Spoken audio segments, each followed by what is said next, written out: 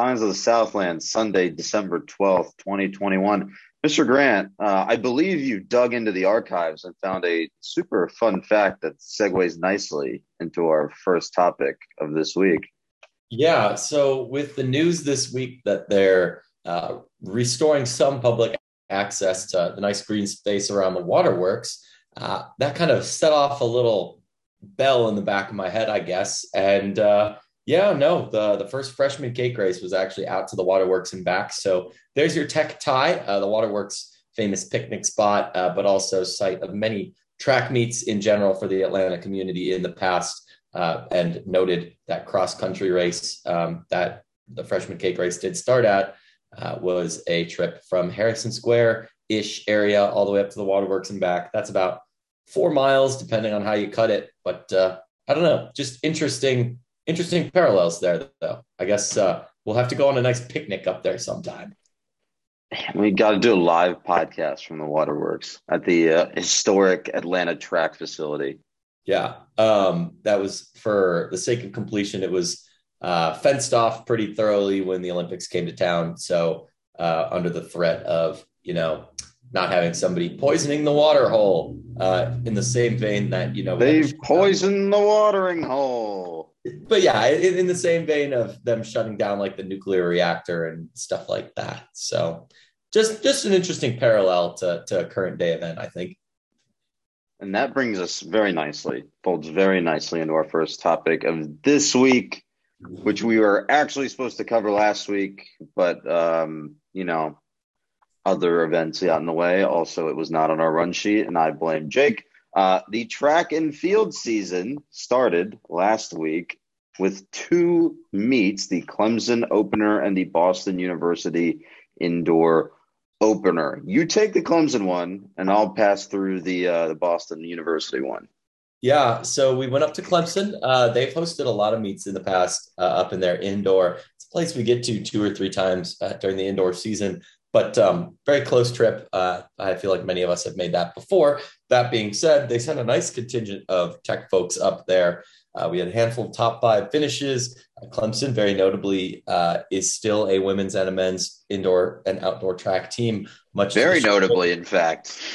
Much to the chagrin of one orange suit wearing man who we all know and tolerate. But the Clemson opener notable finishes, as I mentioned, the high jump, the jumping jackets were all over the place today with a win. Sorry, not today, but Friday, with a win on the women's side. That's from Shanti Papacosta with a 1.76 meter perfect day in the event, did not miss a jump. And then we had McKinley Thompson on the men's side, placed second, just shy of 2 meters. So great to see there. I believe, I can't remember if it was Papacosta or Thompson that also finished highly in the long jump, but one of the two of them, this is a great podcast, high top notch, but several top finishers in the 200 on the men's and women's side.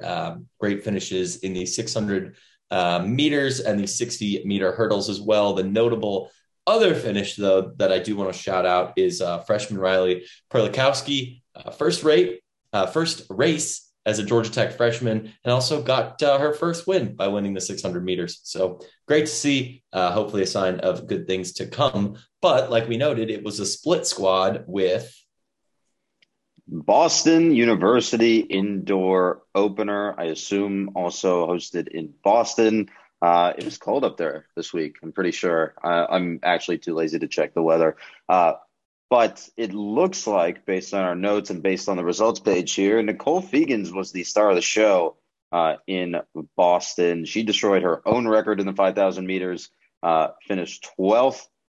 She shaved off 23 seconds of her time to go 15:42, which is the first ever time program-wide in program history under 16 minutes. She also finished 13th in the 3,000 meters. Not bad. That's great to see. One thing, based on the results, it appears that it was only Fegans in Boston. So I really want to know if they were just like, here's your plane ticket, here's your hotel reservations, see you next week. So it might just be on the results sheet, but also the way that they wrote the Rambling Wreck recap on there, I think she also might have just been the only one there. Because And there's no one else mentioned, if I remember correctly. I say that last part jokingly, like they definitely sent like a coach or two or something like that with her, some sort of They didn't staff. send any other racers. They just Yeah, sent a coach or two with her. yeah. The joke is that the joke is that there weren't any other racers. But just like, all right, hasta luego, go run fast. See ya. I mean, I respect it at a certain level. Like, put your best players, especially if you're going to do split squads anyway. Put your best players in the best possible position to succeed. And that's one thing that track does really well is it makes it hard to kind of judge how the season is going until the ACC championships and the NCAAs, because they do a really great job of knowing, okay, we're going to split the squad. We want distance to do this. We want field to do that. Obviously, those are broad brushes, but on weekends when, Clemson, Vanderbilt, and farther afield are all doing something, just to name an example, if you split it three ways, like they went and they found Nicole Fegan some great competition. So that's good to see. So do you remember which schools that she was racing against offhand? I'll pull it up. No, I don't. There was a long list though. With us noting that she got 12th and 13th, that should be a pretty clear indicator just in general. If you've heard us talk on the podcast in the past, there's not a lot of meets in the country where, you get 12th or 13th and you're still setting school records, whether we're talking about track or swimming or cross country, the time-based sports or the not score based, but you know what I'm saying? Like diving and field kind of have more points or distance attached to them. But yeah, I'm really rambling in the weeds on this. So oh yeah, you are. I'm looking for a results page, and I cannot find one linked. It's in the schedule link. I'll pull it up once there. We're looking. This is great podcasting. Just incredible content. So, but no, go ahead. I got it. Just to, let's see. There's a lot of unattached club track happening here. That's worth noting. So the runners that finished ahead of Fegan's in the 5,000 meters, unattached, BYU, NC State, Notre Dame, New Mexico, NC State, Yale, Florida State, New Mexico, unattached, New Mexico. That's an acronym that I've never seen before. And then Nicole Fegan's at Georgia Tech. And then she also ran the 3,000, which I should find somewhere. That was the 5,000. Where's the 3,000? Wait, she's listed twice. That's weird. I assume this is the 3,000.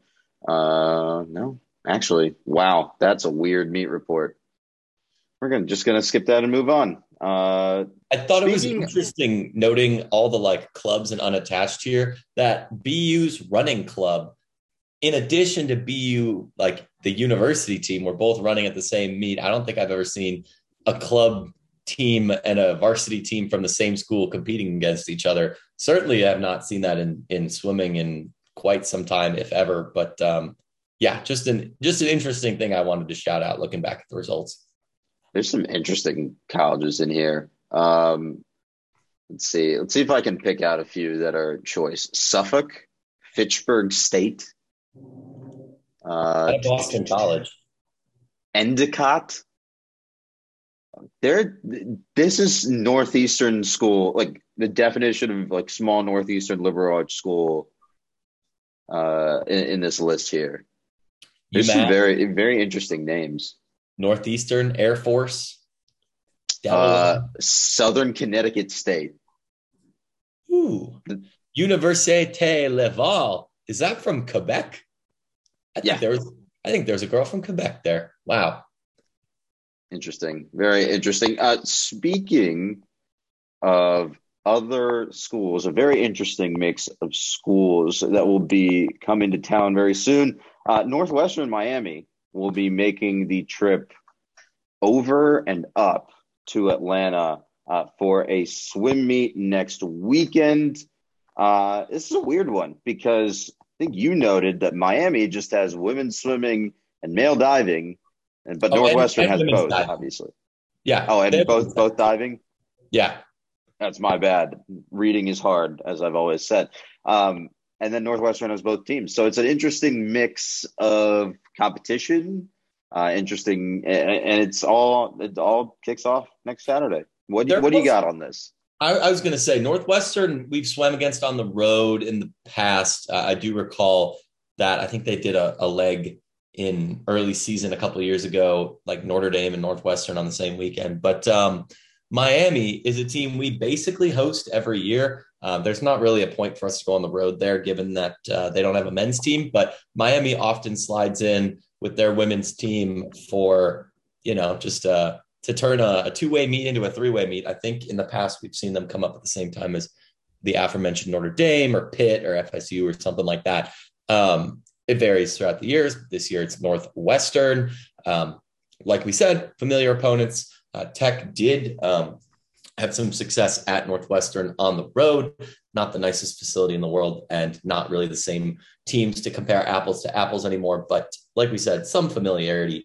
In terms of the national picture, Miami, their women are ranked 51st in the country, but I think that really does them a disservice because their diving, both schools, are just absolutely tremendous. I don't have the NCAA results in front of me at the moment, and I do want to pull them up because I believe Miami diving, just the men's diving, so 1 meter, 3 meter, and platform, outscored several like diving and swimming teams combined, kind of in a Cam Hidalgo Performance situation. Yeah. So if you'll vamp for a second, I will pull that up because that is worth talking about. Really, just a tremendous diving program there. Yeah, and so to contrast, I guess the women you said are 51st. And to contrast that with Northwestern's women are 15th in the nation, and their men are 26th in the nation. All those rankings are coming from our CAP metrics, which is based on the top 100 finishes in each event per USA Swimming. I'm hearing from the voice in my ear and the image in my eyes that you have the results for Miami male diving. Yeah. So it's also worth noting, taking this with the perspective of these two guys are also going to be back this year, likely. Miami's Brody Scapins, a sophomore, finished. Hell of a name. Yeah. Hell of a name. Yeah. Finished seventh, while Jack Matthews, a freshman, finished 10th last year in the 1 meter. In the 3 meter, Scapins finished fifth overall, while Matthews finished 12th overall, kind of splitting the difference. They also had at least one more qualifier. I think Maxwell Flory, who's a sophomore, got second overall. And then there is the platform as well. Let's see. I'm trying to scroll down to find it because it's all the way at the bottom. You had Zach Cooper, a senior, finish third. So very good. Behind two Purdue guys. Purdue diving is also good. Ohio State had 3 in the top 8. But Miami also had Flory, a sophomore, finish 19th in the prelims. And I think there was one more, but I can't really tell because I'm reading through this really fast. There are 21 events overall in swimming and like the NCAA level, 3 of which are diving. So they're only represented in 1/7 of the events. But Miami's male divers, if I can pull them up real quick, their overall score was they got 19th with a score of 54 points. Do you know what place off the top of your head Georgia Tech finished at the 2021 NCAAs on the men's side? 21st. Yes, 21st with 40 points. So Miami's diving team alone outscored Georgia Tech. And granted, they have a lot of top end talent there, but that just shows what being really good at diving can do for you, despite only competing in 1/7 of the events. They got 19th overall. That's called points efficiency. Yes, it is. So always cool to see them on the boards. They're really good. Not to gas up an opposing team, but yeah. All right, moving a little bit along and ignoring Jake's monologue on Miami diving. Well, I guess acknowledging, but stepping past it. Tech is ranked 16th. Well, they opened at 16th in the coaches poll. Now they're down to 23. The Tech men are still unranked. So it's a good level of competition, right? From on the diving side and on the swimming side. It's a good mix of caliber of opponent. And I think this would be a really good test for how both the women's and the men's team look this season. Yeah, and I think it's really interesting to note those rankings because the coaches poll kind of sees Northwestern as the inverse of Georgia Tech, right? With Northwestern's women being a top 25 team and Tech's men being a top 25 team, with the opposings being unranked, obviously. So that there's going to be an opportunity for women, to get an upset, for the men to show some good skill there. I think that the overarching themes are going to be, is good distance enough to win the meet? That has been something that Tech has really had all year. They've been amazing in the distance events, and it would be good to see that kept up. Haven't seen a lot from the relays yet, so we'd want to see more there. That's big at the end of the year. Those are worth double. And then we already noted the diving, and I think I should fully disclose that I am friends with the captain of the Miami swim team, so I should probably, let my bias be known there. But should be a good meet, even though it's a pretty low key one. I don't know about low key. They're getting a lot of advertising during basketball games. I'm gonna screw it up again. McCamish Pavilion. We just have to have like 30 minutes every day of just saying McCamish, and then we'll eventually get it right. That worked for you in teaching a whole organization how to do the sing the alma mater. So yeah, well, you got to do what you got to do. Speaking of McCamish Pavilion, though, let's talk about the Thriller Dome. Let's talk about some thrillers that were played at the Thriller Dome.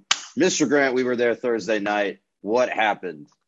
Yeah. Well, Georgia Tech just got, the biggest regular season program win in 12 years. That's all. No big deal. Just not a big deal. Very casual. Georgia Tech defeated number 3 or number 2, depending on the poll of your parlance, UConn 57-44 is, I think, the score that I saw come across the final ticker. I think this game was very close. Tech had a 13-9 lead at the end of the first quarter, 28 or locked at 28 in the second, or at halftime, locked at 39 at the end of the third. And then UConn just could not get a basket to fall for almost the entirety of the fourth quarter. I think their first non-foul shot basket was with 1 minute left, or like 1:15 left. They had only gotten one of those free throws in the hoop before that too, so that's also worth noting. It's some amazing defensive performance, by the way. I think the stat that I saw, that this is the lowest points total that UConn has put together in 15 years in a game. First time they've been upset by an unranked team in like 12 or something ridiculous like that. All of the streaks that were broken are just ridiculous because they go at least a decade. Like it's wild. I don't think we've seen I guess this happened Thursday, so we haven't seen a coaches poll come out yet, but I assume there'll be some spicy movement there, both for UConn and for Tech. UConn played another game this weekend. They played UCLA before MLS Cup yesterday. They pulled away from UCLA late, but it did get squirrely for them there as well. They are really, really missing Paige Bueckers. They're generally shorthanded on top of missing Bueckers. It's worth noting, but again, it is UConn Huskies women's basketball. They're a name that's been synonymous with excellence, not just in women's basketball, but in team sports in general. Gina Auriemma, considered one of the best coaches of any sport in all of history. Like that, they're a very good team, not to, gas up the opponents. Granted, they were a little shorthanded, but at the same time, you're playing a school that can basically go out and offer almost any recruit in the country, and they would say yes. They have one of the best collections of talent, east or west of the Mississippi. I think it's something that you can say nobody's going to remember in 2, 5, 10 years that UConn was shorthanded for this game, but you are now able to go into someone's house and say, look, this is what we did. This is what our program stands for. We beat UConn. Great selling point.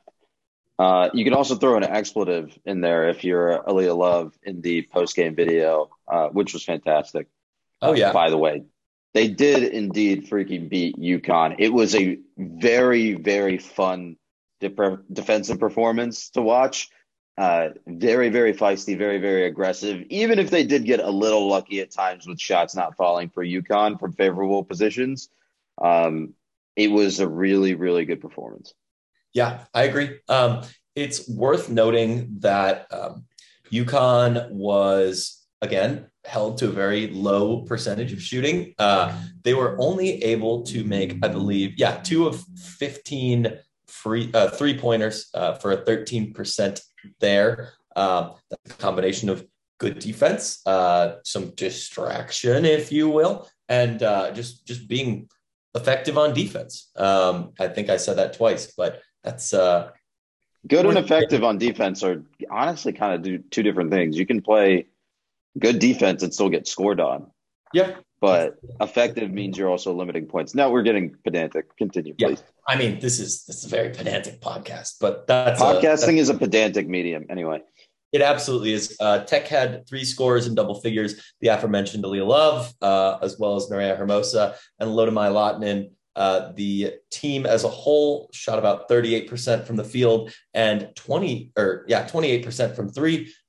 Granted, could see more from 3-point, but I think that's at least getting closer to a return to form from that distance. Sarah Bates, sharpshooter, was 2 for 3, including 2 knockdown threes at the end of the first half that not only kept Tech in the game, but I think were just very important at the time. And, you win by 13, it may not seem like as much, but in terms of giving the team a chance to believe that they can win, I think that was pretty important. Lodemai Lahtinen 2 for 5 from the distance.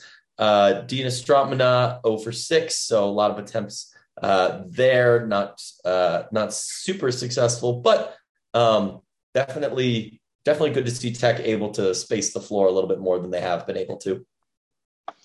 Yeah, and that's been a problem that we've talked about for this team, right? That their game plan is sometimes their game plan for the most part is play really good defense, hit a bunch of threes. And it's just kind of lacking in that middle section of the court, which you can kind of go analytics, depth of the mid-range jumper, yada, yada. But I think the bigger thing for us is there's not the same Kiara Fletcher dribble drive, really go through the middle and crush someone kind of ability.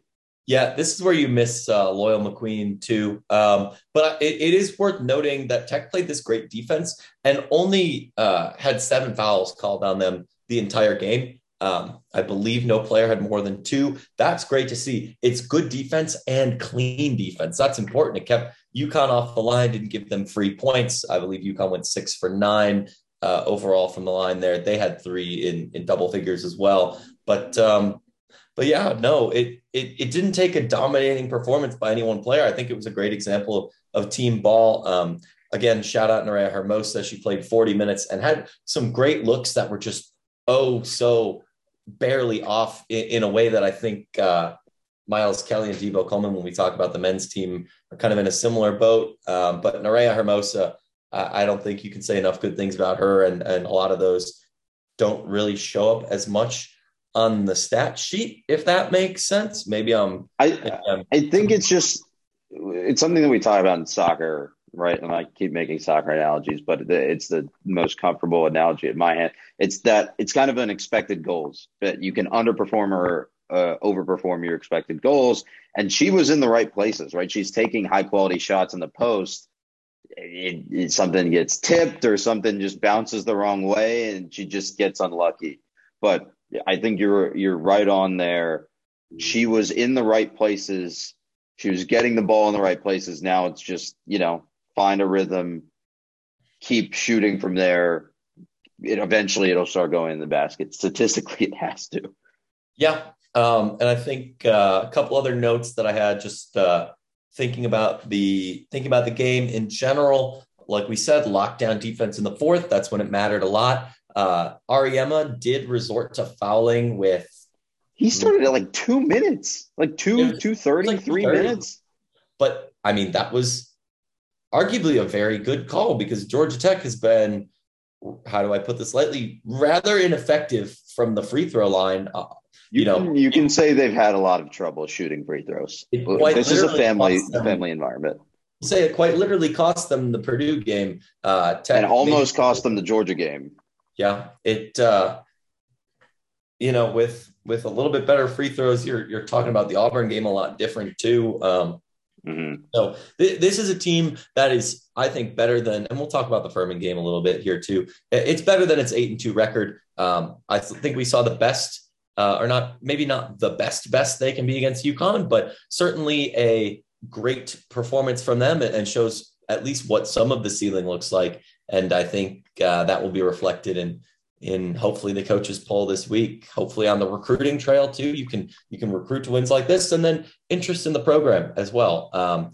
Attendance was about 4,600. I think 400 and change students there. Like it's a good sign. And yeah, a lot of them are UConn fans, but if they're local, if you, especially people who weren't there, see that and go, oh, this Georgia Tech team can ball. So I know they have a home game against Louisville coming up here soon. I don't know who else at home. That's, I think, the turn of the calendar. Yeah. I think that's 2nd of January, but yeah, that's after the holidays. Point is, it should draw good interest for the ACC season, especially if they keep winning. Absolutely. Give me your one sentence on today's Furman game. That was a 63-36 win.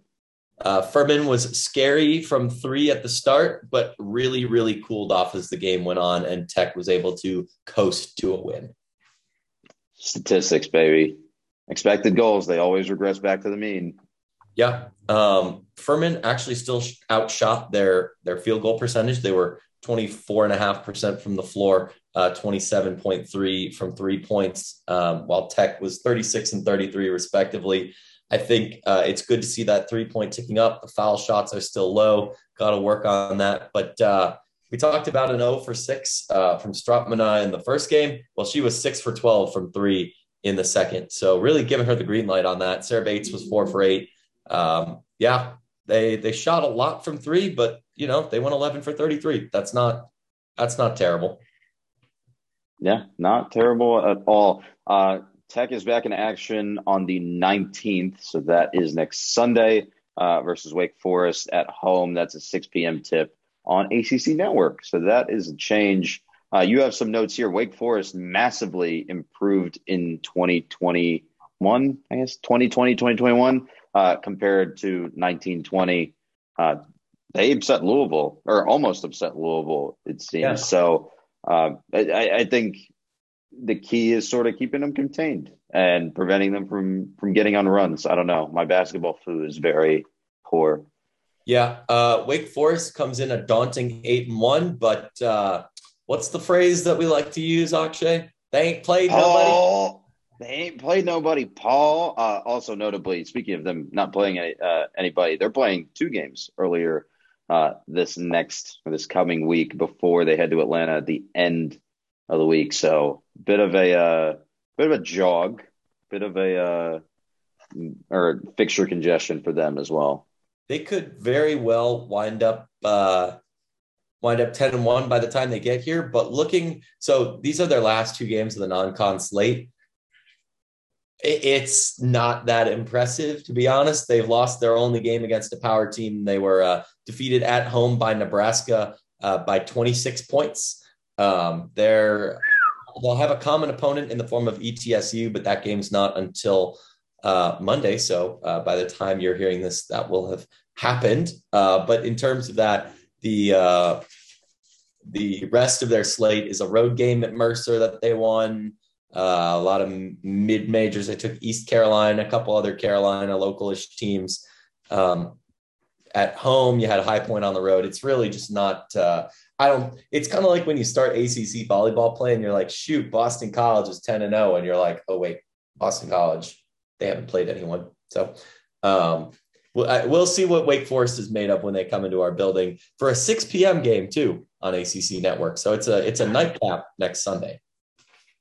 I'm so ready to be done with bad tip times. By the way, this isn't more an indictment of the men's basketball Wisconsin tip that was like 9:30 at night, and I just was not interested in moving at that time of night. I really like the 6 p.m. primetime Sunday ACC network fixture for every reason except that is when we record our podcast slash I write Yellow Jacket Roundup. So a little bit inconvenient.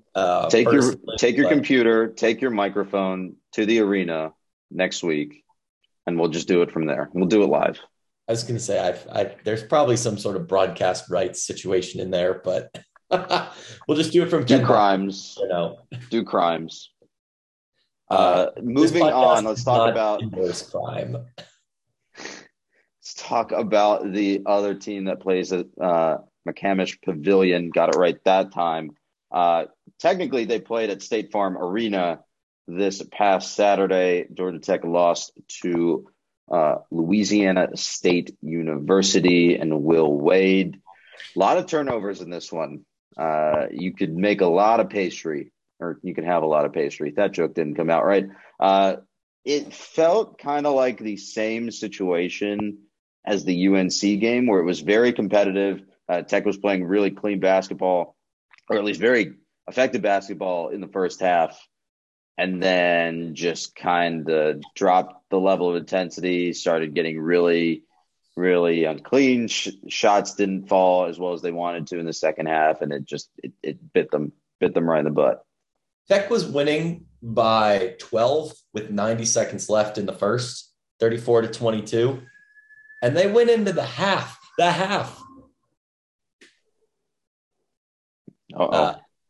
Somebody's in trouble. The police siren is gassing you up. They're setting you up for an alert because this is bad. Georgia Tech went into the half, only up 34-30, really rushed through their last possession and gave LSU the opportunity to cut it to a 4-point game rather than it being 6 or even 8 or 9 had things gone the other way. I think that was pretty emblematic of after Tech did lead 24-9 at one point.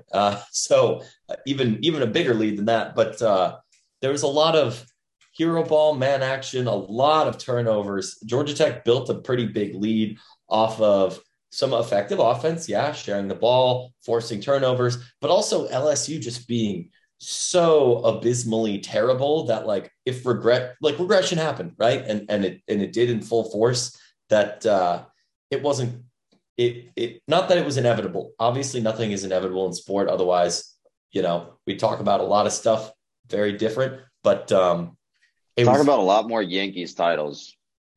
True. It was very tough to go from this is fun and weird to, oh, wait, now we are the team that is not doing well. I think Georgia Tech got outscored after 24-9. I think it was 60-29 the rest of the way, and it felt every bit of that. LSU tightened things up. They're a great team. They're a top 25 team, and Georgia Tech didn't. We didn't see a lot of scoring in general in the second half. So not going to call anyone out in particular there, but at some point you have to ask, not where our set plays or anything like that, but just what's going on with the offense. There's a lot of, I just need to do it from players, it seems like. And I don't know. I don't want to indict anyone or anything like that, but Georgia Tech has been very competitive in the Wisconsin game. And then just in its 2 games since against good opponents have been just tough to swallow. Mm-hmm. Yeah. And these aren't, I don't even think you can say they're shorthanded in these cases, right? Because they have recovered, assumedly, from the flu for the most part here. They're all healthy. Everyone's available. These are just sort of, it's not an lack of effort thing. It's just sometimes you change your style of play thinking that you have the advantage. And that makes your advantage go away. Yeah, I think they've got some stuff to figure out, whether that's minutes or just, not turning the ball over. A lot like the women, they need to make more free throws. And obviously that wasn't the only thing that undid them here. Yeah, tough game. I don't think we actually said the score yet, have we? I didn't have the score written down, but I remember it was double digits.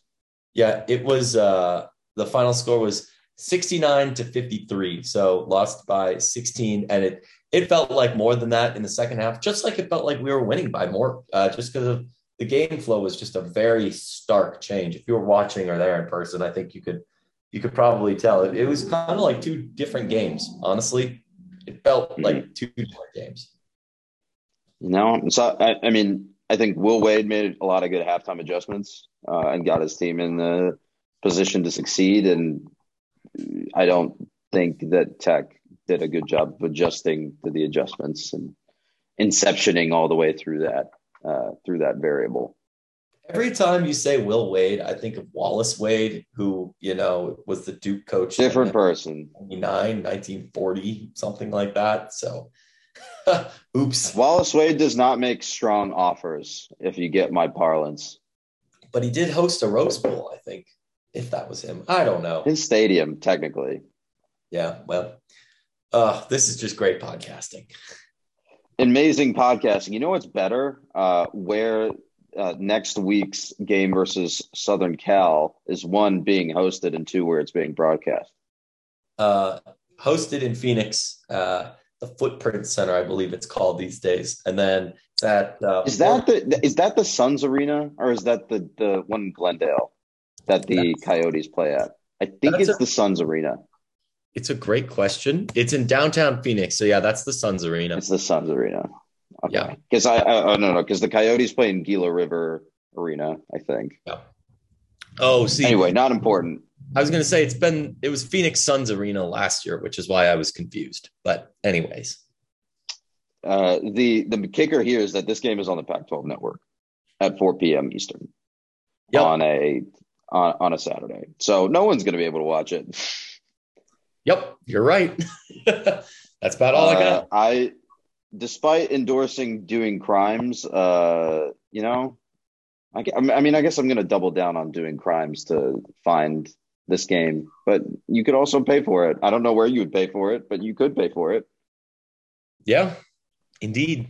I don't even know where you'd look, but USC, another top 10 net team. So an opportunity for a big win, but also another opportunity for, UNC to beat you a third time. Woof. Let's move on to a team that's had a bit of a week, to put it mildly. Georgia Tech football. You have the first update, if I remember correctly. Yeah. It's not easy to talk about, but it is worth noting. Demaryius Thomas's untimely death.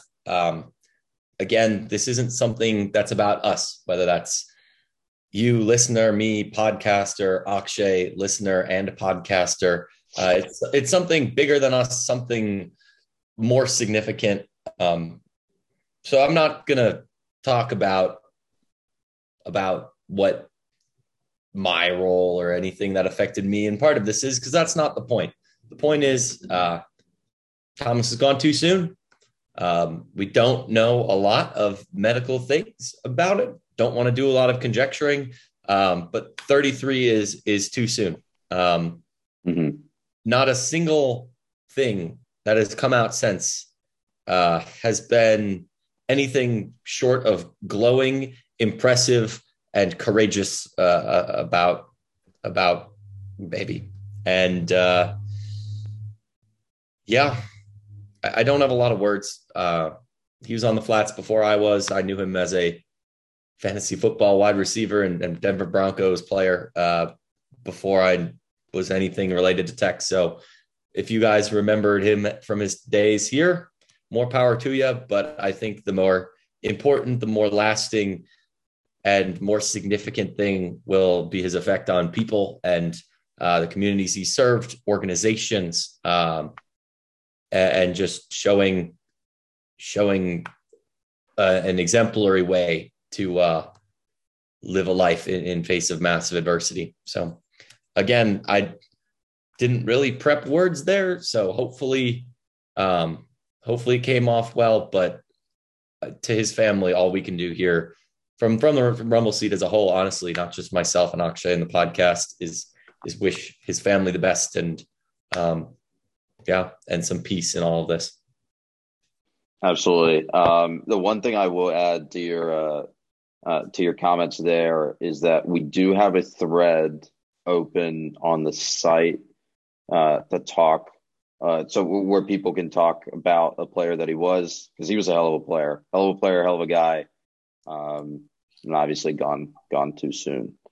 I think we need to switch gears here just so we can, just to keep moving. Georgia Tech, other news items for the football team. They did pick up a defensive backs coach and fill that slot in Travaris Tillman, who is a captain on the 1999 Georgia Tech football team. Pried him away from Michigan State. My understanding for this one is that this was more of a recruiting focused hire. He was an on-field assistant for Michigan State that had some coaching significance, control over the defensive backs there. But at least from what I've read, what I've talked to people about, it seems that Mel Tucker was more directly in control of the defensive backs, and he also got a lot of assistance from their longtime defensive coordinator. So interesting hire. Yeah, honestly, I don't know enough to have more comments than that, but I think folding into our next bullet, Tashard Choice to Southern California to be on Lincoln Riley's staff, which is not a great development. To be completely honest, I think the Tillman hire looks better and necessary. Absolutely, because the Tillman hire, one of the other points of his Michigan State tenure was that he was one of their primary Georgia recruiters, along with Mel Tucker. So technically these were, one was before the other, and that the defensive back coach hiring was before Tashard Choice announcing that he was leaving earlier today. But it fills a need position in terms of recruiting prowess, especially in state. Speaking of recruiting, with all the staff changes, we do have a couple of decommitments to discuss. I want to see if I can find a list here. I see Jeffrey Bonica has decommitted. Javian Simpkins, who's a 2023 recruit, has decommitted. I think there was one more that I saw as well that I can't recall.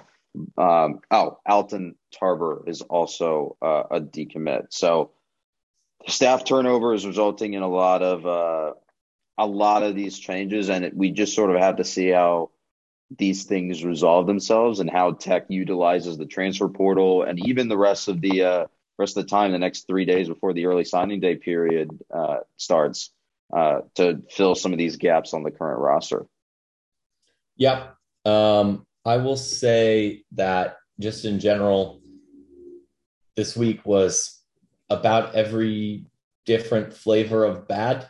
In a lot of ways, you shouldn't equivocate any of them together. That's bad. And I hate that we kind of had to keep moving along through this, but I put this in a certain way in writing Yellow Jacket Roundup. It'll be live by the time you're hearing this, but the onslaught of news the past few weeks has been particularly exhausting. There's been some highs, there's been some low lows. And if you're feeling tired, you're not alone. And it is okay to take a breather, to take a breath. Sports aren't everything in the highs or the lows, and kind of shouldn't drive that. So if you're in a place where football has you down or up, just put it in perspective. Mm-hmm. Mm-hmm.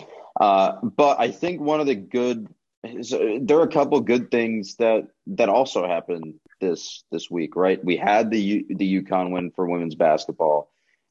We started off the week with women's volleyball making the regional semifinals and regional final.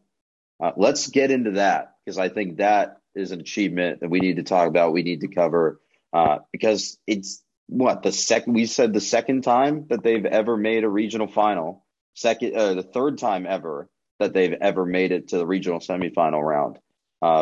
So regional semifinal versus number 9 Ohio State. That was a 3-0 sweep. Very tight game. I think the sweep sort of undermines the fact that this could have gone either way for the most part. And Tech didn't really pull away until well into the third set. Yeah. I think that's a great way to frame it. It is well worth noting that the last set went to 26-24, or not the last set. The second set went to 26-24 before being decided. And Georgia Tech was trailing basically the entire match past 6-6. Or not the entire match, the entire set. Jeez, I'm all over the place. They were facing set point. They were facing set point at like 20, 25, 24, and then came back, took 2 points to take the set right from under, or 20, whatever, words 20, are hard. 24-23, and then took 3 points, basically right under Ohio State's nose to take that set very, very late. So, and that's all she wrote sometimes, like that's what happens. The game is very fickle. The game is a cruel mistress sometimes. And I think we also saw a little bit of that in the regional final as well, which was unfortunately a 1-3 loss to number 1 Louisville, who remains undefeated. Louisville heads on to the Final Four. Hell of a season, gotta say. Bad setup on my part with words, but it was a hell of a season for this team, for this group. They featured a lot of seniors at a lot of key positions. So it'll be interesting to see if they have eligibility for next year. I'm certain that both of us agree that, having Brumbier, having McKissick back, most notably, would be a huge, huge help to the 2022 team. But, soup's not even really cold here, if you get my parlance. Yeah. Just a couple examples of volleyball being fickle. I believe there was a stretch where Ohio State got 3 straight service aces in a row. That was a moment. Still walked away with the loss, though. Like, sports are cruel, man. Like, that's really tough. They were very effective throughout the game. They're a top 10 team for a reason. But then again, Louisville's a number 1 team for a reason. Again, there have been years that Georgia Tech has won more games. They won 34 games before. They've won more than 26, which is how many they had this year. I believe 6 other seasons. But on the flip side, they've only lost 6 games one other time, and they topped it by only losing 4 one time as well. Why does that matter? Well, it matters in terms of putting this season in perspective. Georgia Tech went 26-26, fewer games than usual. It's also worth noting. But Georgia Tech, I'm actually here. I'll quiz you a little bit. Oh, God. How many times in Georgia Tech's 41 season history before this do you think they played top 3 teams? First, second, and third? It's got to be at least once. Well, at most twice, I think. For number 1, number 2, and number 3 ranked teams. Like total, all 3 of them. Yes. I don't think they have in the same year, other than this year. No. But like, if you counted the number of times they played the number 1, number 2, number 3 teams, how many total times would that be? Just guess. Okay, you've asked this question 3 times in 3 different ways. We're gonna move past the format, but at least I'm gonna say 10 times in 41 years. No, it was 7. 7 times. Okay. Shooting distance. 2 each, first, second, and then 3 of third, I believe. Georgia Tech was 0 for 7 in those games. This year, they played the number 1 team in the country, number 2 team in the country, or number 3 team in the country 5 times and went 1 for 4. They nearly doubled their 41-year total in a single year. And they still were good enough to host the opening 2 rounds, to make it to the Elite 8, to win one of the games on the road, and then take a set for the first time in 5 years against Louisville. Like 6 years. 6 years. 6 years. Great. Even better. I think it was 6 years. Yeah, I don't know. Math is hard. But season math is tricky versus year math. I promise that makes sense. But yeah, Georgia Tech did this by playing by far the hardest schedule they have ever played, and they still came out with an Elite Eight finish with some of the best numbers that they've ever seen. Yeah, they didn't win the ACC, but this is the best year in the history of the conference. And dang straight, like Louisville could win it all very, very readily. Win it all. Louisville and Pitt are both in the Final Four. The ACC Are they on the same side of the bracket? Do you know? I don't know. That's a great question to look up, but I don't I think think that so. I actually think they're on. Okay, Yeah. I think they have to be on different ones because I think Louisville, Texas and Pitt were slated to have played, but Texas lost to UW last night. yeah, because Wisconsin was the number 4 seed overall. So whoever's coming out of the Wisconsin region is playing Louisville. But that being So said, that was Pitt. That's Pitt, I think. No, well, well, Pitt's playing the maybe. winner of the Wisconsin region. Point is, What the, that, you look it up. I'm going to make my point. The ACC, in its entire existence as a volleyball playing conference, has had one Final Four team ever.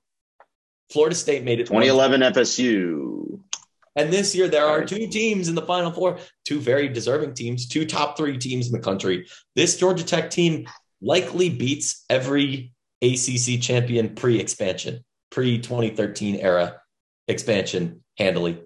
Like, that is the fact of the matter. This is the best year in the history of the conference. Dang straight, now that we've lost, I hope Louisville goes and wins it all. It would be great for the conference. It would be great for them, for ACC as programs. It helps the whole conference when the top of the conference is really good. And I think that matters more than the banner, because at the end of the day, they made it to the Elite Eight. That's a flag that flies forever, right? I'm gonna love every second of them raising that banner at O'Keefe next year. They just bought it like 3 weeks ago. They got to get a whole nother one. And they can they'll get a patch for it. They've already patched one banner in McCamish. They'll just do the Oh, same thing. oh, that one hurts. I saw that They NIT patched with one. my own eyes. With my own eyes. Ugh, But, that stunk. So I did pull up the Final Four. It's Louisville, Wisconsin, and then Pitt, Nebraska. So it was Nebraska that beat Texas the other day, and then Wisconsin swept UCLA in one of the late games on Saturday, or I guess that would have been Thursday.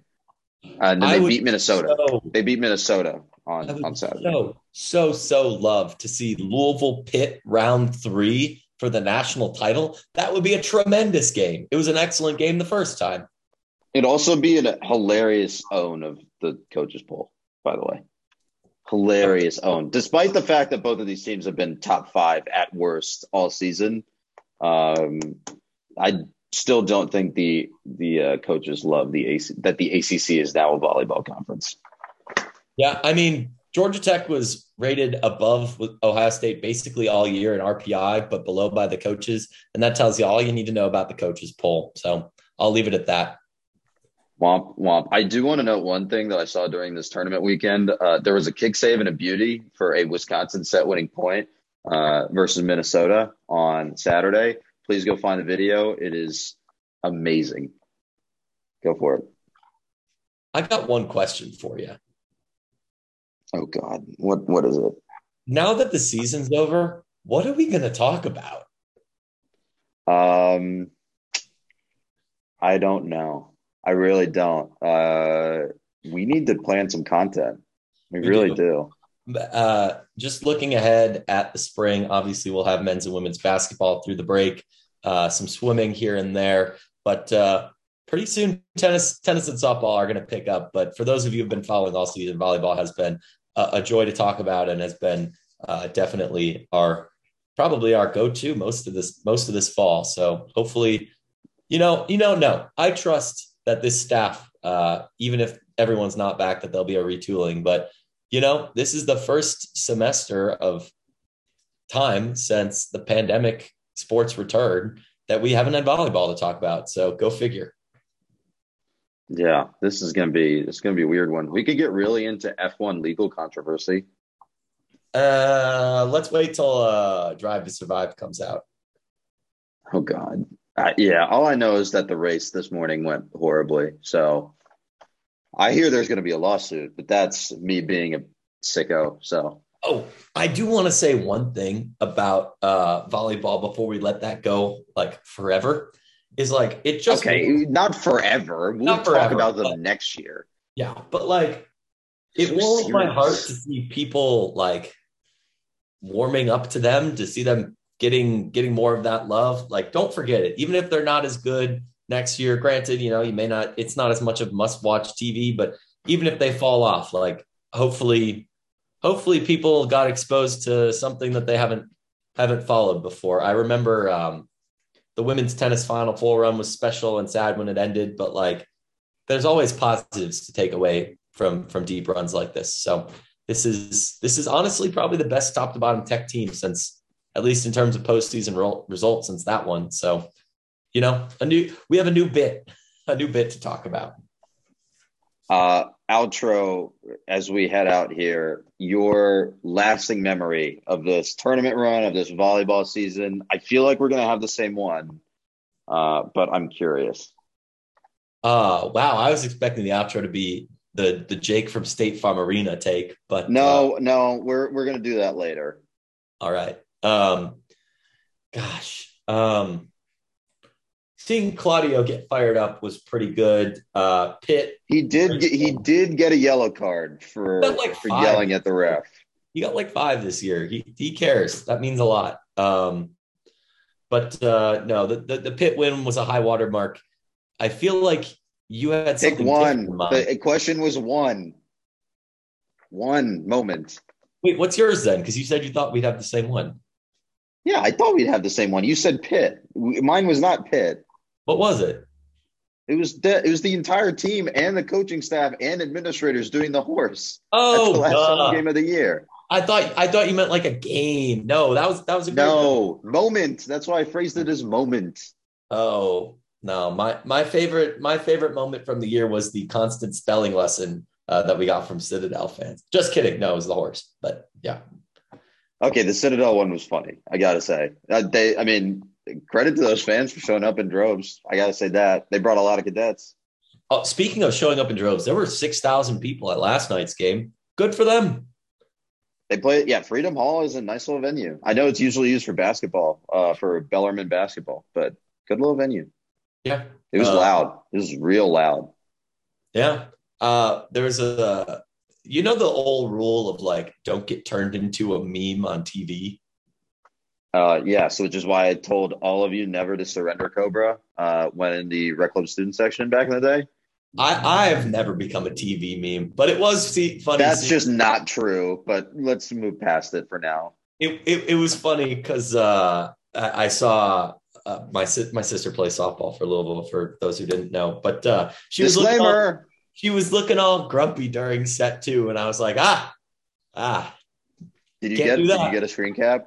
Yeah, there is a screen cap floating around our family group chat, so don't become memes.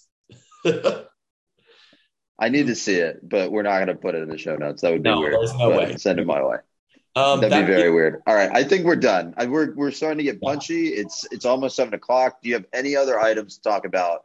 If you want to do your State Farm bit real quick. Yes, it's like 3 sentences. That being said, I had not been to State Farm Arena since it was called Phillips. I believe that was actually the last time I was there. Akshay and former podcast host Cade and I, about 4 years ago, went to a Bulls Hawks game for like $6. That venue it reminded me of I know this is off topic. It reminded me of a domed version of Levi Stadium in San Francisco, or I guess technically Santa Clara, whatever, because all of the suites were on one side of the building. And if there was no roof, you'd get the sun that hits right on the suites and reflects right into the upper deck where we were sitting for $30 or something egregious. Those Hawks teams were bad. They're not worth $30 for tickets. The Bulls were also terrible that year. We saw that was not a quality basketball. We saw some awful basketball for $30. It was I was going to say it looked like a very 90s like Home Depot, Lowe's warehouse store on the inside, but now pretty good. They opened up the concourse, had a hot dog for $3, good prices on food.